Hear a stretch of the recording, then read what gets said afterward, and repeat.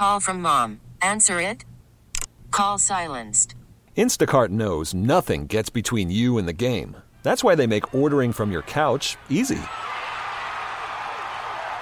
Stock up today and get all your groceries for the week delivered in as fast as 30 minutes without missing a minute of the game. You have 47 new voicemails. Download the app to get free delivery on your first 3 orders while supplies last. Minimum $10 per order. Additional terms apply.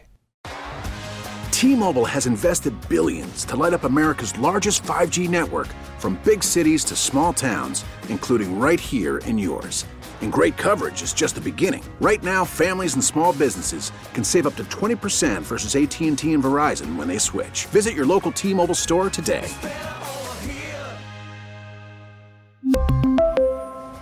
Plan savings with 3 lines of T-Mobile Essentials versus comparable available plans. Plan features and taxes and fees may vary. Welcome to Overnight America with Ryan Recker, sponsored by Michael's Flooring, the flooring experts. MichaelsFlooringOutlet.com. On the voice of St. Louis, KMOX.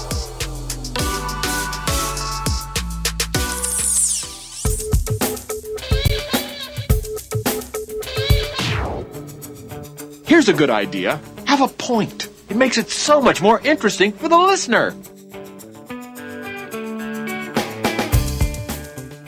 Welcome to Overnight America. Brad Young sitting in tonight for Ryan Recker. Should be back in the saddle tomorrow, but I will be in this evening. And I know we just have a few minutes left here in this hour, but I wanted to squeeze in Rich Rubino because it's just not Monday night without Rich Rubino on KMOX. Hey, Rich, welcome to KMOX. Thanks so much.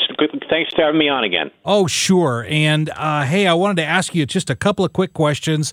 Everybody knows Rich Rubino, author of American Politics on the Rocks and the Political Bible of Little-Known Facts in American Politics.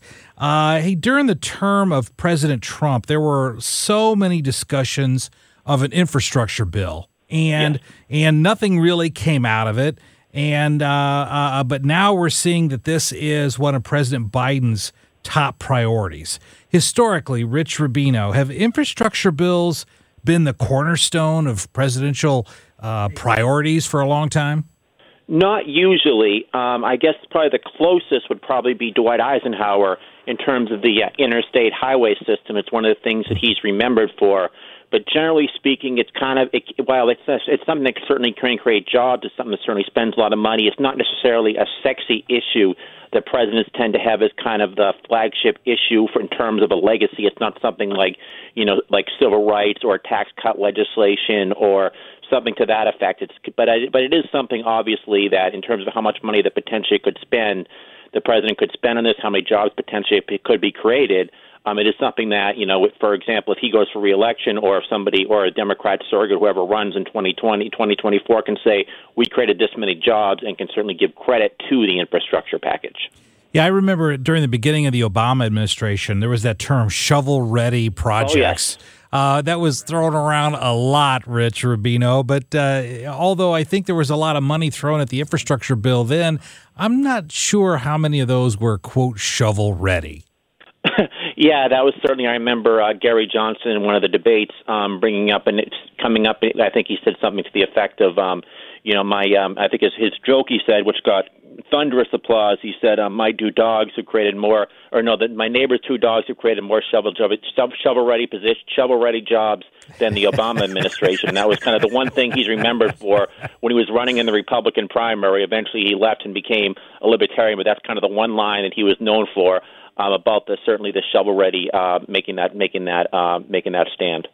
Well, the thing to me about, at least during the Trump administration, and now we're trying to move towards this idea of a bipartisan infrastructure bill. And Rich, of course, we're talking to Rich Rubino, author of American Politics on the Rocks. But I wanted to kind of lead this into a conversation about bipartisanship, because we're hearing that now with regard to the Biden infrastructure bill. And, bipartisanship is thrown around in Washington, I think more often than used face masks. But President Biden's most recent bill the COVID relief bill passed with no Republican support, and now President Biden is floating this $3 trillion infrastructure plan.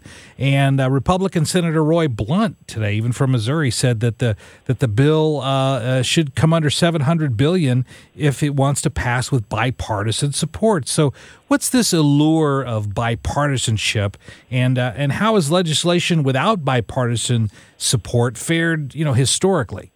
Yeah, it's fascinating. I mean, first of all, when you say lots of bipartisan support, oftentimes there's minor pieces of legislation that will get almost unanimous support. For example, if you're naming a post office or naming a courthouse, rather, or after a federal official or a state official at the local level, that stuff gets almost unanimous. Sometimes it'll actually be unanimous vote, and they won't even actually have to vote. The speaker will say, all in favor, and everyone will say in favor, and then they'll say all opposed. It's interesting. There was the sex trafficking bill. That's now become part of the mainstream media because, in part, Congressman Gates was the only person to oppose it, saying that he thought it had too much government at the time. But this was something that literally passed with one congressman voting against it and garnered almost no attention nationally.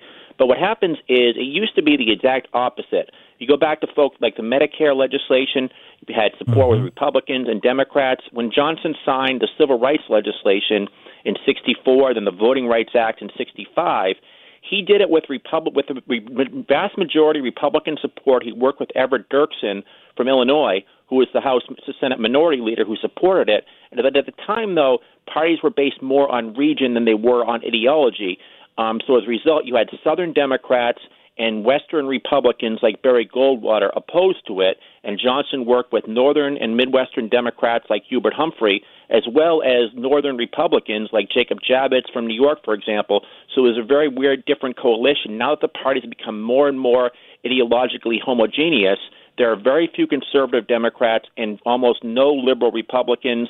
So it's become extremely hard to try to work with somebody across the aisle. Bill Clinton's first budget in 1993, no Republicans in the House voted for it, no Republicans in the Senate, for example, but he was able to get it through. And he actually lost some Democrats, like Sam Nunn from Georgia, for example, Richard Shelby at the time.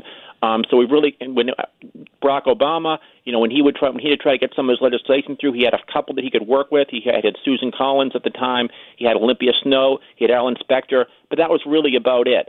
So we've got a time right now where there's very few pieces of major legislation where Republican will actually go over and support Joe Biden. On the other side, there are very few Democrats. Joe Manchin is, the man in the middle, probably the most important person in the history of the United States Senate, because everything comes down to where does Joe Manchin stand on this? Where does he stand on that? Where does he stand on this? He can really place his cards right. He can bring a lot of largesse for the state of West Virginia. Yes, he is the most important guy in the Senate now. And just briefly, because we only have a little over a minute left, Rich Rubino, of course, the author of American Politics on the Rocks. But one of the things that came up I wanted to get your quick perspective on is that we're hearing a lot about the filibuster. But then when we look at the last COVID bill that passed with no Republican support, they passed it through a process called reconciliation. Yep. What is reconciliation?